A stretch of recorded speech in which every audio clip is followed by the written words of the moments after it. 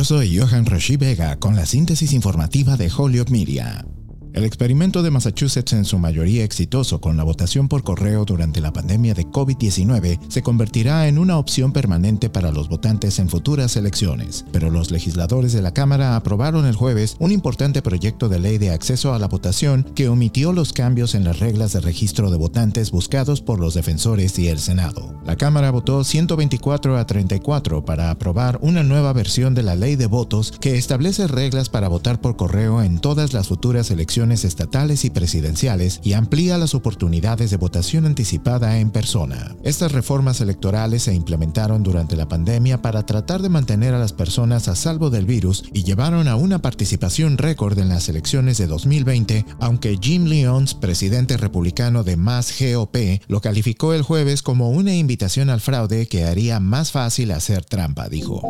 En otras informaciones, el superintendente receptor de las escuelas públicas de Holyoke, Anthony Soto, informó el viernes en el comunicado semanal a la comunidad escolar que luego de haber efectuado investigaciones, estudios y recibido aportaciones de la comunidad, los funcionarios de las escuelas públicas de Holyoke han decidido que las escuelas elementales atenderán desde prekinder hasta el 5º grado, mientras que las escuelas intermedias atenderán de 6º a 8º grado en algún momento en el futuro. El objetivo, señaló Soto, es completar la transición por completo al modelo Prekinder 5 y 6 y 8 en otoño de 2023, con aportaciones de comentarios e información que serán recolectadas esta primavera, verano y otoño, seguidos de un plan completo que será publicado a finales de otoño de 2022. Yo soy Johan Rashi Vega y esta fue la síntesis informativa de Holyoke Media a través de WHMP.